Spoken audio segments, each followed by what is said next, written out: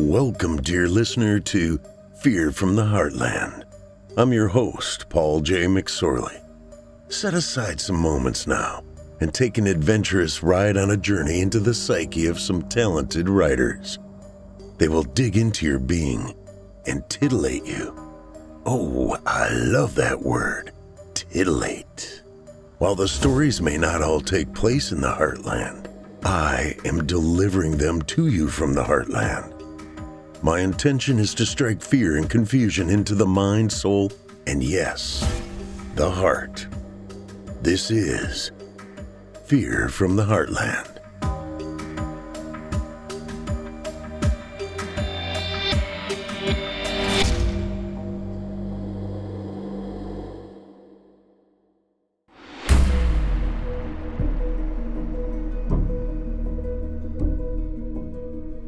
Hello, Heartlanders, and welcome to Season 3, Episode 24 of Fear from the Heartland.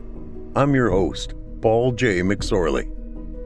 Hey, Heartlanders, you guys patrons yet? Visit simplyscarypodcast.com and click Patrons in the upper menu to join the club. You'll get ad-free versions of this and all our other podcasts, including hundreds of standalone releases from our audio archives dating back to 2012. It's a great way to show your support, and you get a whole lot for it. This year, I found the perfect gift for my grandson. A broken drum. You just can't beat it. My daughter-in-law loves me again. Keisto Healy sent me a story in the not-too-distant past, and he described it, and I quote, as a festive Christmas story, unquote. I think the man needs to learn the meaning of festive. One thing is for sure, you just can't beat it. Let's get after it. Drew's family is like so many others. They don't like each other, but they pretend to for the holidays. The worst part for Drew is how badly they treat his mother. Drew's sick of it, and this year he plans to do something about it. These people don't even know what he does for a living, so he's about to show them. With the help of the one cousin he likes, Drew is bringing something special to Christmas dinner. He's in charge of bringing the broccoli, and he will. There will be plenty of broccoli and blood. There will be plenty of blood. This year, Drew plans to deck the halls. And now, for your indulgence, Blood and Broccoli by Keisto Healy.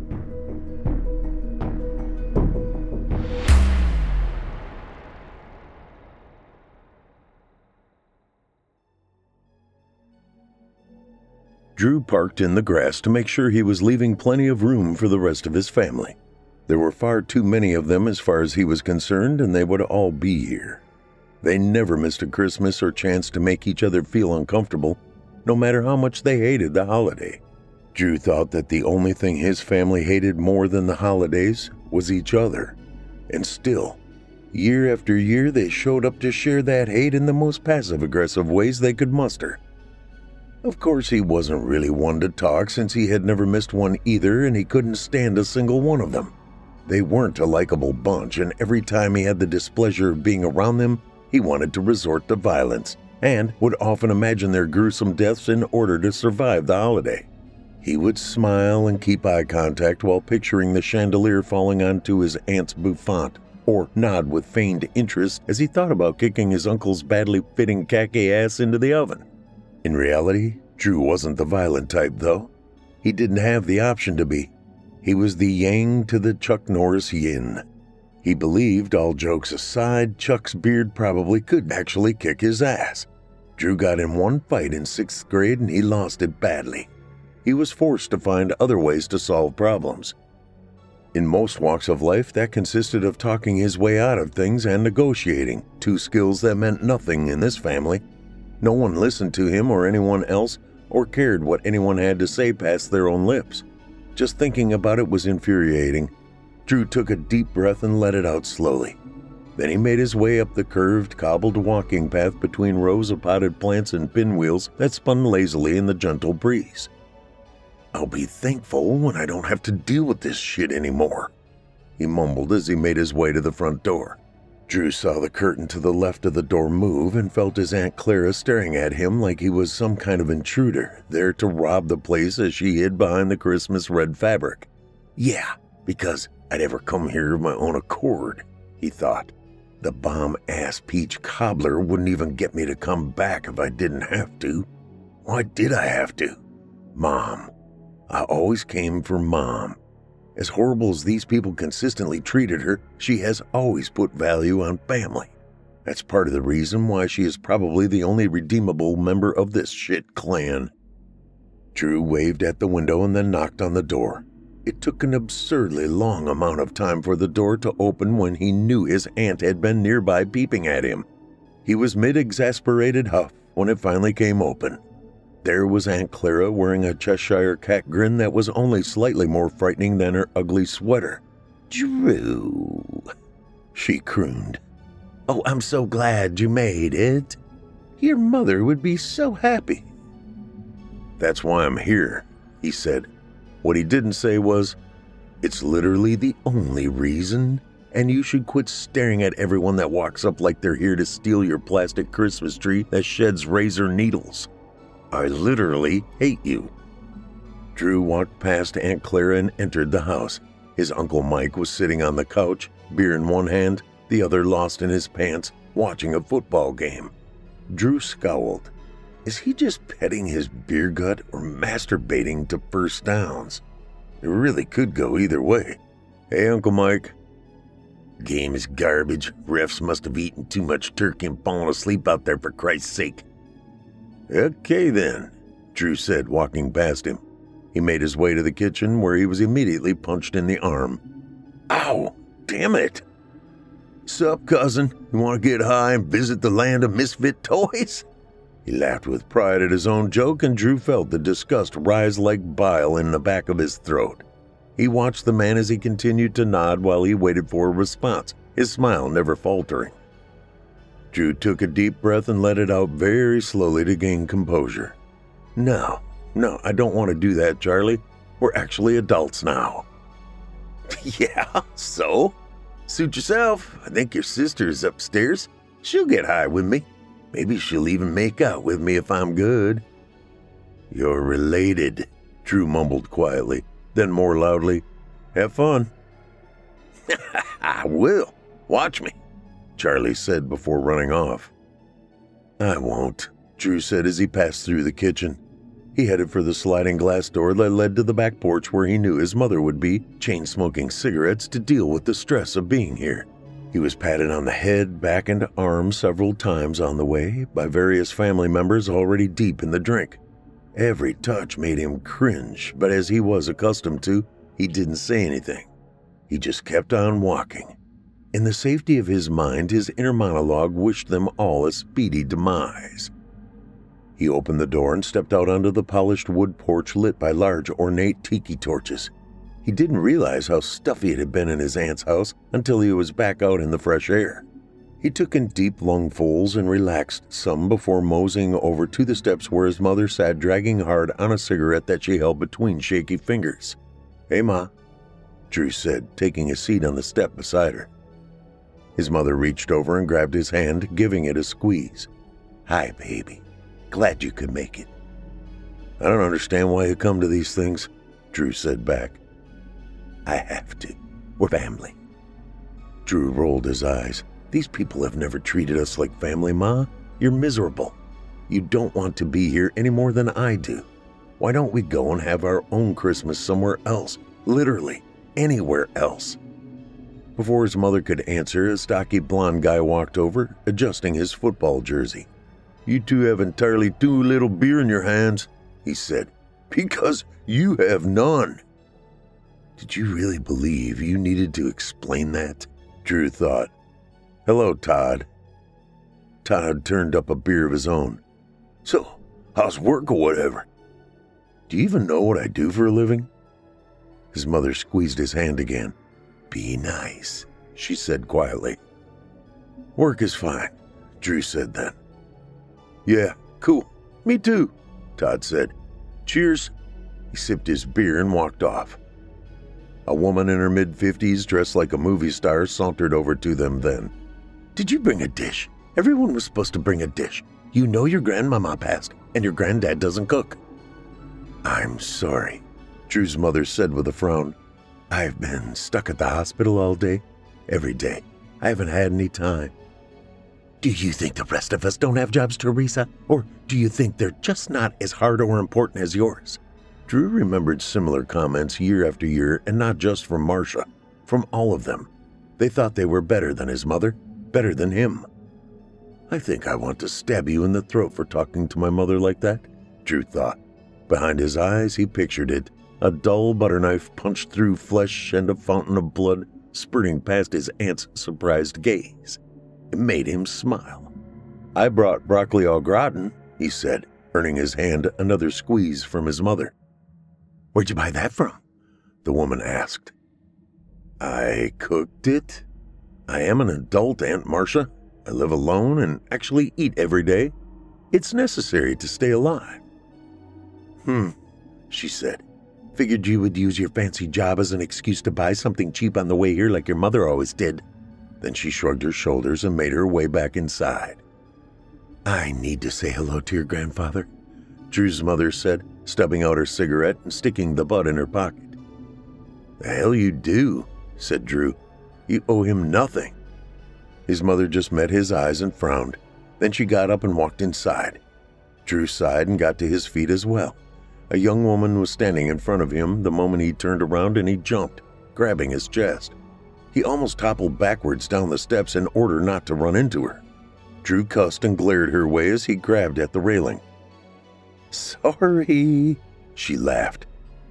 "Katie, Charlie was looking for you. Something about inbreeding." Drew's sister laughed again. "We're like second or third cousins or something. It's not that big of a deal. These things are easier to deal with if you have somebody to kiss." Drew's eyes widened. "You did? No, never mind. Okay, I really do need a drink." "Charlie has more butt if you want." "That's all right. Beer's fine. Whiskey is better," he thought. "Did you bring a dish? Aunt Marcia's being kind of hardcore about it." "I brought a bunch of cans of corn. It's something, right? Like Mom or whatever." "Right," Drew said, patting her arm supportively. Then he left her there to head back in. He wandered through the rooms of the house, ignoring people and waving at others until he found his grandfather. He was in his chair.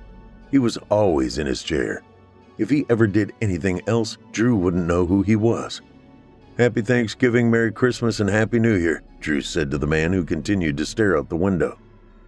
Without so much as turning his head, the old man said, "You're no different than your mother. Go away. My May is gone, and she's the only one in this family I even liked." Drew nodded. "Right. Well, it's good to see you." "No, it's not." Drew chuffed and left the room, almost bumping into his cousin Tamara. "Sorry," he said. "Grandpa's even less of a people person than he used to be." "Well, it's Christmas," Tamara told him. "So let's try to be nice, okay?" "Sure," Drew said with a forced smile as he squeezed past her and moved down the hall.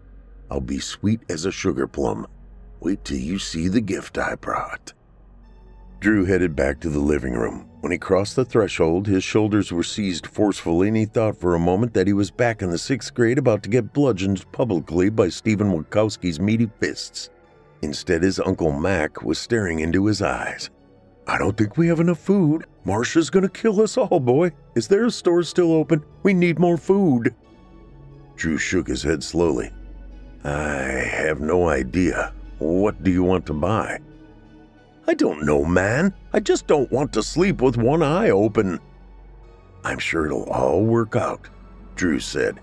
"You could do like my mom and not sleep at all because you're up all night crying after how shitty your family treated you." Drew kept the thought to himself and put on his best game show smile. "Don't you have like some big paying career or something?"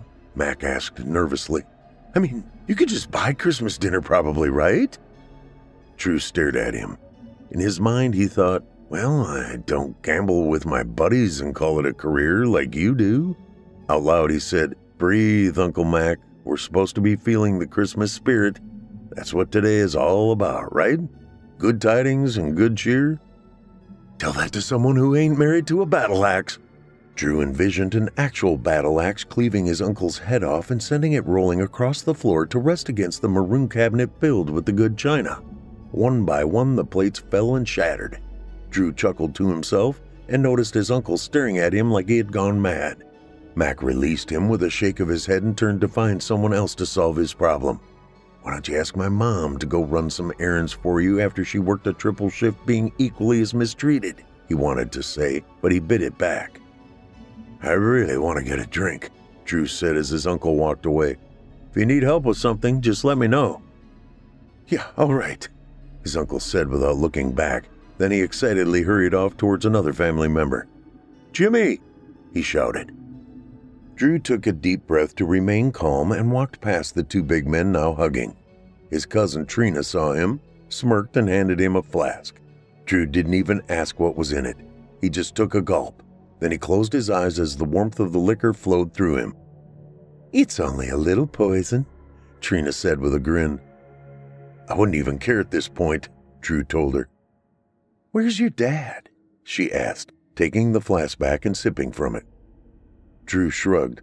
Where are the hookers in this town? That'd be my guess. Trina laughed. Still snorting the Winter Wonderland like a champion, huh?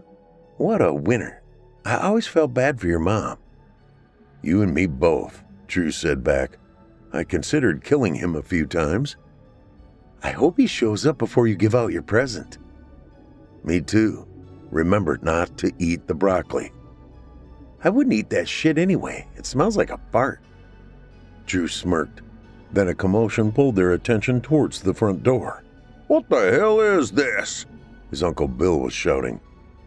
Settle down, Bill. It's Christmas, for God's sake, said the man who had just entered, holding a tray of food in one hand and a black garbage bag full of jutting boxes in the other. I wish he would empty that bag and just smother him with it, Trina said quietly as they watched the scene unfold. Drew agreed. Aunt Marcia charged forward, pointing like she aimed to declare the newcomer was a witch. You calm down, Larry, she shouted. We said no presents. You can't just go rogue and do whatever the hell you feel like. He literally can, Drew said quietly to Trina, who laughed. He's like 50. There's too many chefs and not enough Indians in this family, Larry boomed. Here comes the racism, Trina said. It always shows up at some point. Drew turned from the scene and went to see what the alcohol situation was like. He selected a beer and handed one to Trina. Together they popped the tops. In the other room, the argument grew even more heated, several more voices joining in. Trina gulped from her bottle. I almost wore my rainbow shirt today, she said. You should have, Drew said, drinking some of his own beer. I'd be the most colorful black sheep in town. Drew smiled. I'm glad you're here with me, cuz. Trina's face lit up. Are you kidding me? I wouldn't miss this for the world. Drew grabbed another beer, opened it, and headed outside, Trina in tow, as the sound of breaking glass joined the shouts in the living room. You're not going to be sad? He asked as they emerged into the safety of the open air. Have you met me? I've been dreaming about this, like, literally. I wake up disappointed that it isn't real, but stoked that it will be. Drew smirked and shook his head. He looked over at his mother, who was standing to their left, leaning on the railing between two tiki torches, smoking as usual. And how do you feel? He asked. She took a long drag and exhaled a big plume of smoke with a sigh. I don't like it, Drew. I spent my life trying to gain these people's approval, especially his. You don't have to worry about that anymore, Ma. With or without this, that no longer matters, okay? Yeah, okay. She went back to her cigarette and stared off. I think it's starting to flurry. Maybe we'll have a white Christmas this year. You all right? Trina asked, touching Drew's arm. He looked down at her hand and then lifted his gaze to meet her eyes. He nodded. Yeah, I'm good. The back door slid open and Drew's Aunt Marcia poked her head out. What are you two doing out here? We're setting the table and getting the food ready. We could really use some help. You're not children anymore. You're both adults. Act like it and pull your weight. When she ducked back in, slamming the door hard enough to make the anxiety-driven Aunt Clara cry out with worry and plead to be more gentle, Drew and Trina looked at each other. "And you thought I'd be sad?" Trina said with a chuckle. "That's my mother. Do you have any idea what it's like growing up with that woman?" "I have an idea," Drew said. "Your father was so worried about her wrath earlier he had a death grip on my shoulders. I'm pretty sure I have a bruise." "Impressive that you can be that big and that weak, isn't it? We should probably go." Drew nodded. He looked over at his mother. She frowned but waved him on. He took a deep breath and followed Trina back into the house, but not before turning his beer up. When he got inside, he saw his Uncle Jimmy reaching into the covered pan of broccoli. Drew gasped. It was imperative that they all had the broccoli at once. If he ate it before it was time, he would ruin everything. Drew lunged forward and slapped his uncle's hand. Jimmy glared at him with a fire in his eyes. "Are you fucking kidding me?" "No, he's not kidding," Trina said, jumping in. "You're not special, Uncle Jimmy. You can eat with everybody else." Jimmy turned his anger towards her. He trembled and stared for a moment, then spun away and stormed from the room. Drew had to fight, sighing with relief. "Where do you think you're going? Where does he think he's going?" Jimmy's wife, Diane, snapped, looking around for answers. She stormed out after her husband. "You need to get in here and help like everybody else." "Merry Christmas," Mike groaned. "I'm surprised they were able to pry you off the couch," Drew's grandpa said to him. "Game sucked anyway," Mike replied. "Ref ball as always." "I have literally never cared," Grandpa said, and Drew and Trina both covered their mouths to stifle their laughs. "The hell are you laughing at?" snapped Mike's son, Brian. "Be respectful." "Because respect is something this family knows so much about," Drew thought, but out loud he said, "Brian, hey, how's school?" A blonde jumped in front of him and stared daggers at Drew. "You act like he's a student. Brian is a physical education teacher and a highly respected member of the community." Drew stammered for a moment.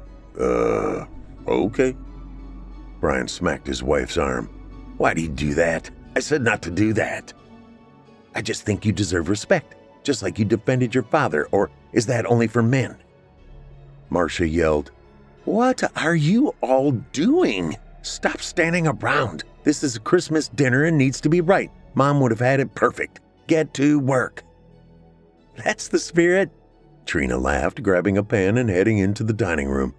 Drew snatched up the broccoli before anyone else could touch it and quickly followed her. When they reached the enormous table of finished mahogany, Trina looked at him with a grin. "Can't you just feel it in the air?" "I think it's actually worse than usual," Drew answered. "I guess when Grandma passed, things fell into chaos. When she was around, holidays were passive-aggressive, and now they're just aggressive." Drew's mother gave a supportive smile and rubbed his back. "They're jerks, but they don't deserve this," she said. "It's not too late to change your mind." "Yes, it is," Drew said. He looked away from her and hurried to the kitchen to grab something else. Before long, the table was set, the carols were playing, and everyone was seated. Drew's grandpa was seated at the head of the table as he had always been. Aunt Clara was seated beside him, the pom-pom nose on her sweater reindeer glistening in the light. She took Grandpa's old spotted hand and smiled at him. "Why don't you say grace, Dad?"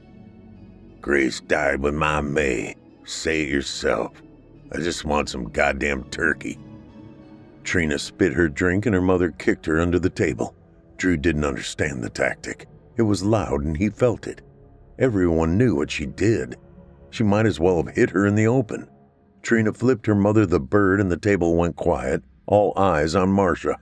Drew watched with anticipation, expecting his volatile aunt to blow her top, but instead, she took a deep breath and said, "It's Christmas, and we're going to have a nice dinner. I'll say grace myself." The table remained quiet as she did just that. Then hands came from everywhere to grab and seize ladles and spatulas.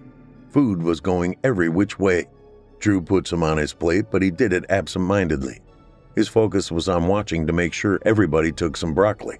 His cousin Tamara was the only one that didn't from what he saw. "You're not going to try my broccoli?"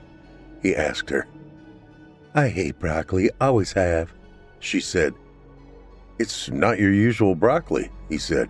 "It's au gratin. At least give it a try." "I'll pass," she said. Drew frowned, but what could he do?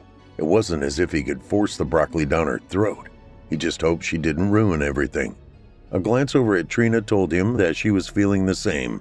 They would deal with it when the time came. They would have to. Drew didn't want Tamara running to the police and putting them in danger. He planned it this way for a reason, to keep the carnage contained, to make sure that his family were the only ones to die. He picked up a forkful of sweet potato casserole and said loudly, "Merry Christmas, everyone." Something changed then, as it did every year.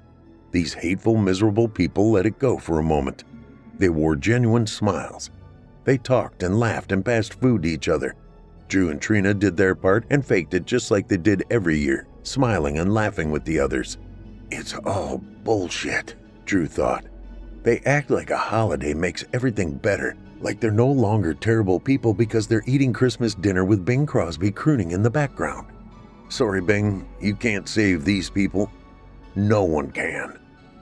In the middle of silent night, heads started to fall. One by one, faces collided with plates, splashing gravy and crushing corn, further mashing the potatoes. Tamara realized that something was wrong and dropped her fork. It clattered loudly. She looked around in a panic, her eyes landing on Drew, who smiled at her.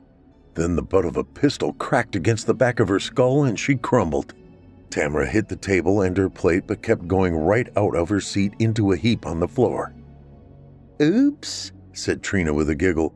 "That works better in the movies." "Worked perfectly to me," Drew said with a shrug. He pushed his chair back and got to his feet.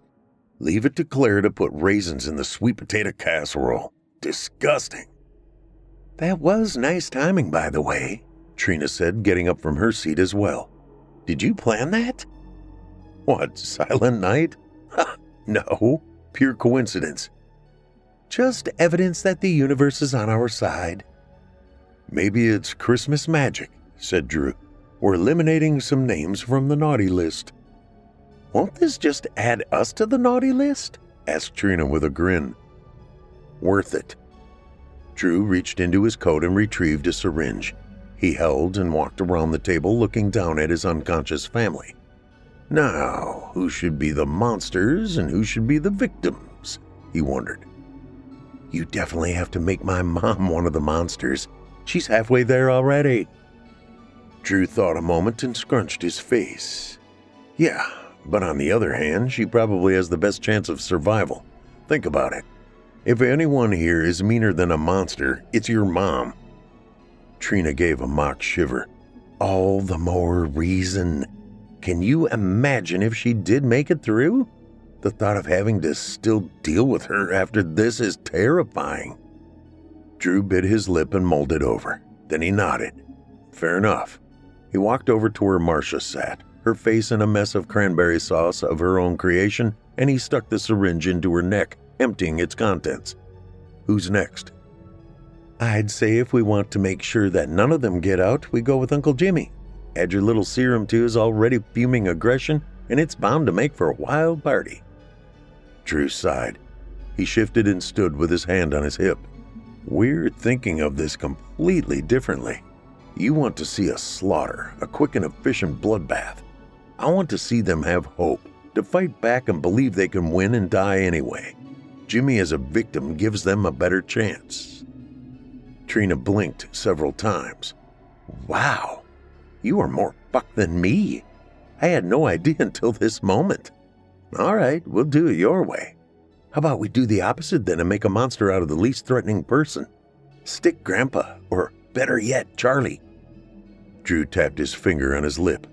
"Grandpa would be a more intense monster than you realize, I think. What about goofy-ass Todd? Or Uncle Mike? He'll just be like, rawr, football." The two shared a laugh together. "Or your sister." "I kind of want to see Uncle Mike face off with one of the monsters. If he loses, he'll blame the refs." They both laughed again. "All right, I'll stick Charlie." Drew walked around to Charlie's seat.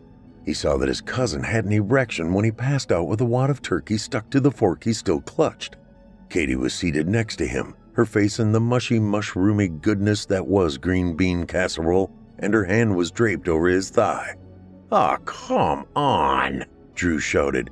"For God's sake, gross." He took a second syringe from inside his coat and stuck Charlie quickly, moved his sister's hand to let it hang at her side, and then hurried away. "One more," he said. Trina was chuckling and trying to fight it. "I'm sorry," she managed between laughs. "Our family is just so fucked." "Who should be the last?" Drew asked, trying to stay on subject. "Haven't you done enough?" his mother asked him. "Leave it, Drew. Don't do any more." "What are you still doing here?" Drew asked. "You need to go." His mother just frowned and sauntered off towards the kitchen. Drew shook his head. Trina rounded the table and put a supportive hand on his shoulder. "Stick Aunt Clara," she said quietly by his ear. "She's afraid of everything, and the idea of the ugly sweater queen going full brutal is honestly awesome." Drew smiled then. "You're absolutely right." He walked over to Clara and gave her the injection. "Now we just have to wait for them all to wake up. Turn up the music." Trina took a swig from her flask and danced her way to the stereo, waving the gun in her hand. She turned the volume knob, and Drew started dancing as well. Together they sang and danced to all the classic holiday favorites. They broke open the champagne that was meant for later, shouting and laughing as the popped cork flew across the room to shatter an age-old ceramic decoration. They drank and danced until they were sore and out of breath. Then they stopped, panting and smiling at each other. Over at the table they heard a groan. "Perfect timing again," Trina said. Drew hurried over and stopped the music. The house fell into an almost tangible silence that was broken only by the stirring and moaning of their waking family. Trina went and stood by the door. Drew climbed up onto the table and stood right in the open chest cavity of the turkey. "Listen up," he said. "We only have time for me to explain this once." "Did you do this?" Brian growled. "Who the hell—" "Shut it," Drew said. "You all need to listen now.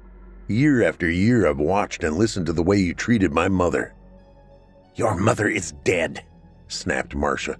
"She cared more about that damn hospital than her family. She gave it everything and it killed her." Drew stomped his foot down, making plates jump and rattle.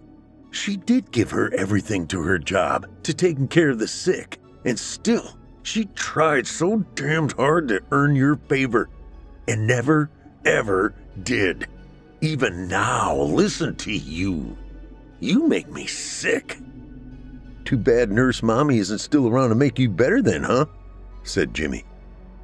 Drew wanted to kick him in the face, but he knew it would be a bad move. Jimmy would wallop him good unless Trina shot him, and that wasn't how this was supposed to go.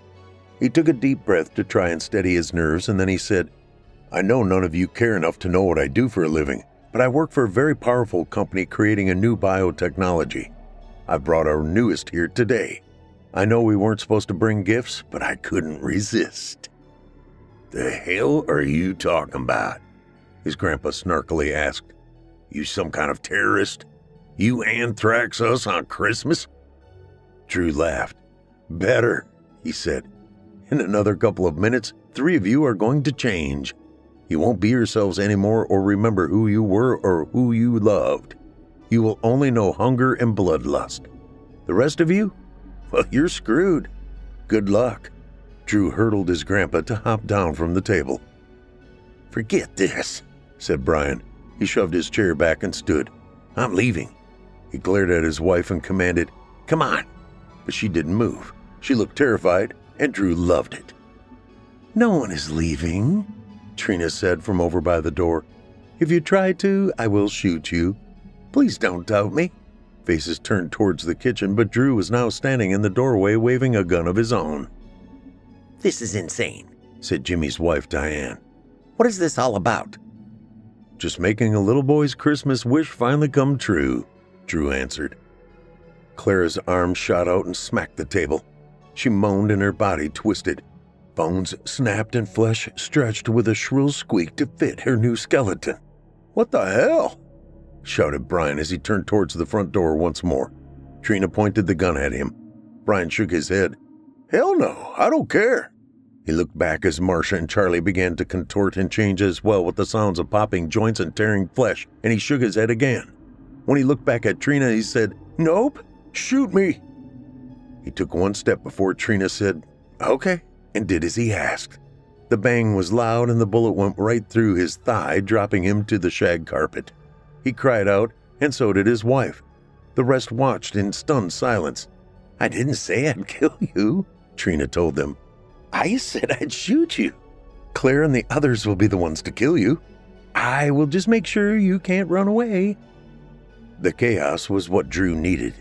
He ran out the back door. When he did, he applied a padlock and tugged the door to make sure it was secure. There was no way to stop them from trying to climb out the window, but he believed they wouldn't make it that far. He ran around to the front of the house to go in and stand beside his cousins so they could watch the destruction of their family together, but he stopped when he was hit by a snowflake. Drew smiled and held out his hand, letting the small flakes fall into his palm. He stuck out his tongue so he could catch them as they drifted from the pale sky. He took a deep breath then, breathing out plumes of steam, and said, "Merry Christmas, Ma." Then he ran up to the front door of the house and tore it open. He jumped inside and immediately slammed it closed because he didn't know what might be trying to get out. What he actually saw made him laugh with amazement. The Christmas tree was down. The dining room table was overturned. Chairs were being swung as weapons while the now lupine Marcia and Charlie leaped off walls and swiped with clawed hands at the people they loved. Giant wolf jaws snapped and sprayed spittle. Everyone was screaming. And there, right there in front of Drew, sweet paranoid Aunt Clara was eating the wounded Brian, tearing into his midsection, chewing the meat, and throwing aside the guts and bits she didn't want. Mouth agape, Drew looked at Trina. She smiled back at him. "It's magnificent," she said. Drew just nodded. He was in awe. It was more than he ever could have hoped for. He only wished that his drunken, useless father had shown up for the party. Jimmy leaped on the wolf Marcia's back and started punching at her head. Trina hooted. Then she noticed Tamara under the table and gestured towards her with the gun in her hand. Drew glanced that way and frowned. She had been sufficiently chewed on, her intestines strung about like garland for the tree. "I feel like we didn't give her a fair chance," Drew said. "She chose not to eat the broccoli. That's on her," Trina answered with a shrug. "Can you believe Brian's wife is over here and not running?" Drew looked down and saw the sobbing woman reaching out towards her husband who had long since left this world. Monster Clara would glance over and she would pull her arm back, but she couldn't seem to bring herself to leave her husband's side. "She must have really loved him," Drew said. "I wonder what that's like," Trina said thoughtfully. Mom could tell you if she was here, Drew thought. She was the most loving person of all. Love doesn't get you anywhere but hurt, though, does it?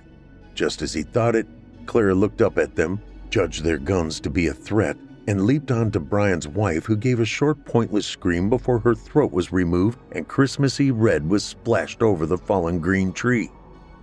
Mike joined Jimmy in trying to take down Trina's mom. Her husband, Mac, actually started trying to pull them off. "That thing is still my wife," he cried. Trina laughed and Drew just shook his head. Charlie was making quick work of the others, claws and jaws tearing through their family. Drew's sister, who had been fond of Charlie earlier, was now screaming and throwing Christmas balls at him. He would swat them down with his claws or catch them in his enormous maw and crunch them between his jagged teeth. Trina started singing, "Deck the halls with blood of family, fa la la la la, la la la la." Their attention was drawn from the battle as Aunt Clara left Brian's now headless wife to leap their way. She must have decided the guns weren't scary enough to avoid. Trina raised hers anyway, but Drew pushed her hand down with his own. He grabbed a whistle hanging around his neck and blew into it. The wolf fell in mid-jump and whimpered in pain. Then it scurried away, still whimpering. "Holy shit! I didn't even hear anything," Trina said with a shocked laugh. "It's like an extreme dog whistle. Humans can't hear it, but the pitch is extremely painful to the monsters." Trina laughed. "So you can totally keep them when this is over and train them? You can make my mom go fetch your morning paper from a terrified paperboy?" She laughed hysterically at this. "Nah," Drew said. It's temporary. It will wear off eventually and they will return to their original forms. And they won't, turn back at the next full moon? No, it's a drug, Trina. They would have to administer more to turn again. Holy shit, Trina said. Mom's on wear crack and you have the coolest job ever. Drew laughed and blushed. I can only imagine what this formula is actually going to be used for when it makes it to the prospective buyers. Does that bother you? I try not to think about it. They actually know I'm here doing this. Trina's eyes widened. She stared over at him as Jimmy flew by, crashing into a painting of a frozen lake that hung upon the wall. You're kidding me, she said. Nope, they're taking it as a field test. When it's over, it will be cleaned and erased. The neighbors have already been removed. Jesus, said Trina. They didn't do anything to us. Collateral damage and whatnot. Damn, that's cold. She turned her head. Dude, look at Grandpa. Drew turned and gulped. Sitting right in the middle of the transpiring horror was his grandfather. The table had been overturned, but the old man remained in his chair at what would have been the head of the table. People were screaming and running around him, flying by him and falling past him. Their blood sprayed his pinstriped button-down and darkened his green suspenders. He just sat there, staring forward, his eyes like knives pointed at Drew and Trina. Drew looked away. He was glad he did. Charlie was charging towards them, wolf jaws opened wide and strands of spittle like tinsel hanging from its loose lips. The blinking Christmas lights flashed in colors over his fur. Drew fumbled for the whistle, and Charlie made it close enough that he could taste the monster's foul breath before the sound only the beast could hear drove it away. Drew shivered. That was close, he said. Trina didn't answer. Drew turned her way and saw her own mother ripping at her like she was the wrapping paper hiding away the present the beast had been waiting for, shreds flying in every direction. Damn it, Marcia, Drew said with a snarl of his own. You ruin everything, you insufferable beast. The wolf looked up from her daughter's mangled body, its eyes blazing with fury. Go to hell, Drew said. He didn't bother with the whistle. Instead, he lifted his gun and squeezed the trigger. There was one short yelp and the wolf's brains were scattered over a family of decorative snowmen. What did you do? Max screamed, punching Drew in the jaw with a meaty fist. Drew crashed into the door, seeing stars. She killed your daughter, Drew cried as the next fist came and collided with his temple, causing a pounding headache instantly. You killed us all, Max screamed back. You're as terrible as your useless mother. There was a bang and Mac fell to his knees, clutching his abdomen as his innards spilled past his thick fingers. Drew didn't think he pulled the trigger. Then he felt a draft and realized the door behind him was open. He turned and found his father on the stoop. He was standing in the increasingly downpouring snow, holding a smoking gun. His clothes were twisted and disheveled, his hair a mess. He looked like he hadn't shaved in weeks, and he stunk of booze and sex. Dad? Duck! Drew dropped down and covered his throbbing head. His father raised his gun and fired again.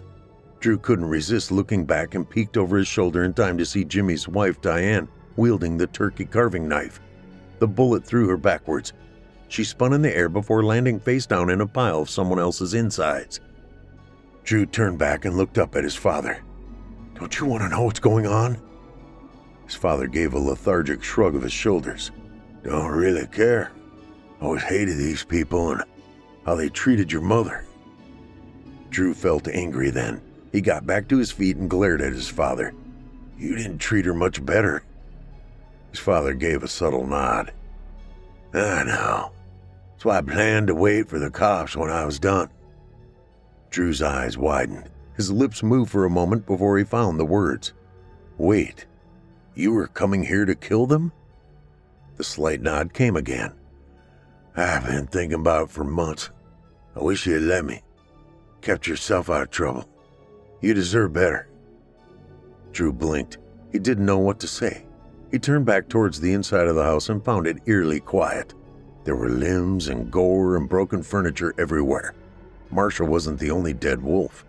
Charlie was sitting up against the overturned table, Christmas light strands wrapped tightly around his neck, his eyes bulging out of his lupine skull. There was a knife in his chest for extra assurance. His tongue lolled out of his long open jaws. Drew's gaze searched the room. Aunt Clara was still around somewhere. As he looked over the grisly details of the scene, his father stepping into the house beside him, Drew felt a lump rise in his throat that he had trouble swallowing. His grandfather's chair was now empty. Did Clara take him, or did he get up and go somewhere on his own? Drew wondered. He didn't know why he was so afraid of the old man. He barely moved. How much of a threat could he be? "Come on," he said to his father. He stepped over Brian's remains and slipped on a still beating heart. His father caught him at the elbow. "You made a pretty good mess here," he said. "I've got cleaners." "You have cleaners?" his father said quietly, more to himself than actually looking for an answer. Maybe he was finally realizing that he didn't know shit about his own son. "Too late now, Dad." Drew made his way to the kitchen and found that poor Todd had tried to get out the window. His back half was still there, spine protruding like a small pitiful Christmas tree in a pot that was far too big for it. Drew assumed the rest was in the yard beyond the wall. Behind him, he could hear his father vomiting and adding to the mess. He couldn't help but smirk. "Sorry," his father said. "It's not the sight, it's the smell. I could taste it." Drew turned to tell him it was okay when something wet dripped on his face. It smelled like stale breath. He wiped it away with a disgusted grimace on his face and then looked up. Clara was on the ceiling, claws dug into the plaster to hold her there. Her open jaws dripped drool. Another gob hit Drew in the face and he groaned. His father looked up and his eyes widened in terror. Drew was looking down, wiping saliva from his eye when Clara dropped. He felt the monster's looming presence rather than saw it, and when he looked up, she was already landing on his father. The old man's gun went off and a puff of fur exploded into Drew's face. He coughed on it and swatted at the air. The shot wasn't enough and lupine jaws closed on his father's face, giant razored teeth pushing through each cheek until they met in the middle. Bones crunched as she chewed. Drew raised his gun, but he didn't fire. His eyes caught the clock on the wall and he sighed. "Another minute, Dad, and you would have been fine," he thought. As the wolf pulled its jaws from Drew's father's crushed head and turned to face her creator, her body cracked and twisted with snaps and pops. Fur fell away in clumps, and Drew saw what he found to be the most disturbing thing he had looked at all night. His Aunt Clara naked. He winced and tried not to look at her private bits. Clara stared at her hands. She wiped at her mouth and started spitting on the floor. "What have I done?" she cried. "What have you made me do?" Drew was still watching Aunt Clara's pitiful display, so he didn't take notice of the pantry doors coming open until his grandfather was already upon him. His mouth fell open and his eyes widened as the blade pushed into his back. The pain was intense and the gun fell from his hand to clatter on the floor. He kicked it away so the crying Clara wouldn't grab it and shoot him with his own weapon. "My May was the only person in this family worth a damn, and God took her from me," his grandfather said into his ear. Drew felt the knife twist inside him and he screamed. Then there was a loud bang and he felt the knife stop moving. A second pop came and Clara fell still on the wet kitchen floor. Drew fell to his knees and then his side, beside her. He saw his grandfather laying on the floor as well, a large cavernous hole between his hateful eyes. "Get a medic in here. The doctor is down," a voice said. Drew looked up, still wincing at the pain in his back and gut. He saw flashes like blinking Christmas lights and felt like he was going to lose consciousness. Silently, he begged himself to hold on. There was a man in an expensive black business suit holding a gun. He was speaking into a Bluetooth headset.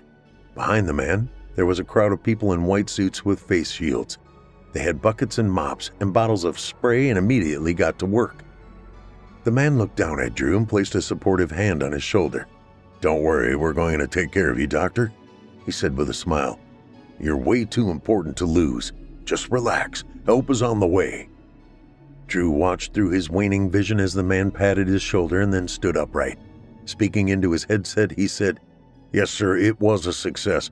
We can contact the buyers and tell them it's a go." "Of course, sir.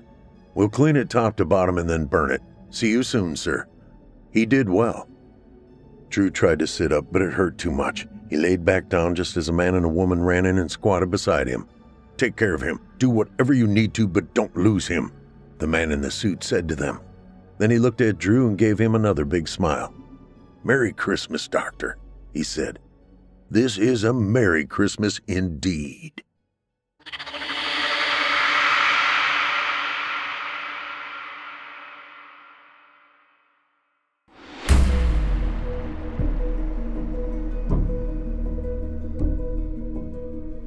Hope you enjoyed tonight's story, Blood and Broccoli by Keisto Healy.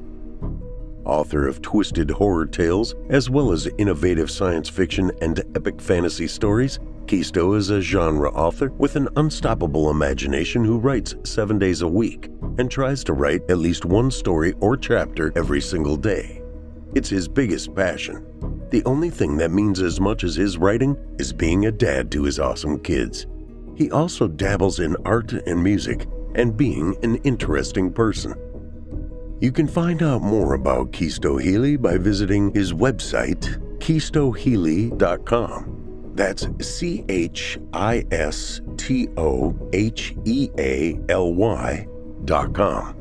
He can also be reached personally on his Twitter handle @KeistoHealy. You can also find additional twisted horror tales by Keisto on Amazon.com and by searching our archives right here on Chilling Tales for Dark Nights by searching his name.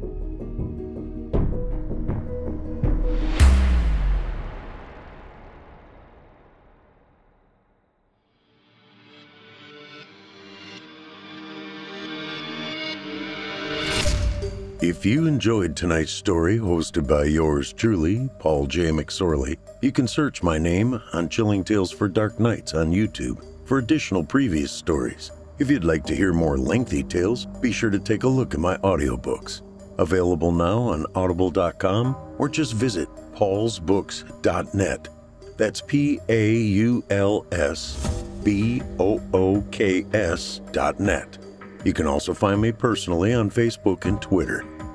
And with that, listeners, our weekly journey into the psyche has just about come to a close. But before we go, I'd like to take a moment to thank you for joining us for tonight's episode and remind you to take a moment to stop by our iTunes page and leave Chilling Tales for Dark Nights a 5-star review and a kind word. And follow us on Facebook, Twitter, and Instagram if you haven't already. And while you're at it, please remember to stop by our Apple Podcast page or wherever else you listen to your favorite podcasts and subscribe. The charts are based on subscriptions, not listens. So if you haven't subscribed yet, I'd really appreciate it. I'm your host for Fear from the Heartland, Paul J. McSorley. I've enjoyed the titillation tonight. Ooh, there's that word again. Thank you for joining me. Hope to see you again next week at Fear from the Heartland.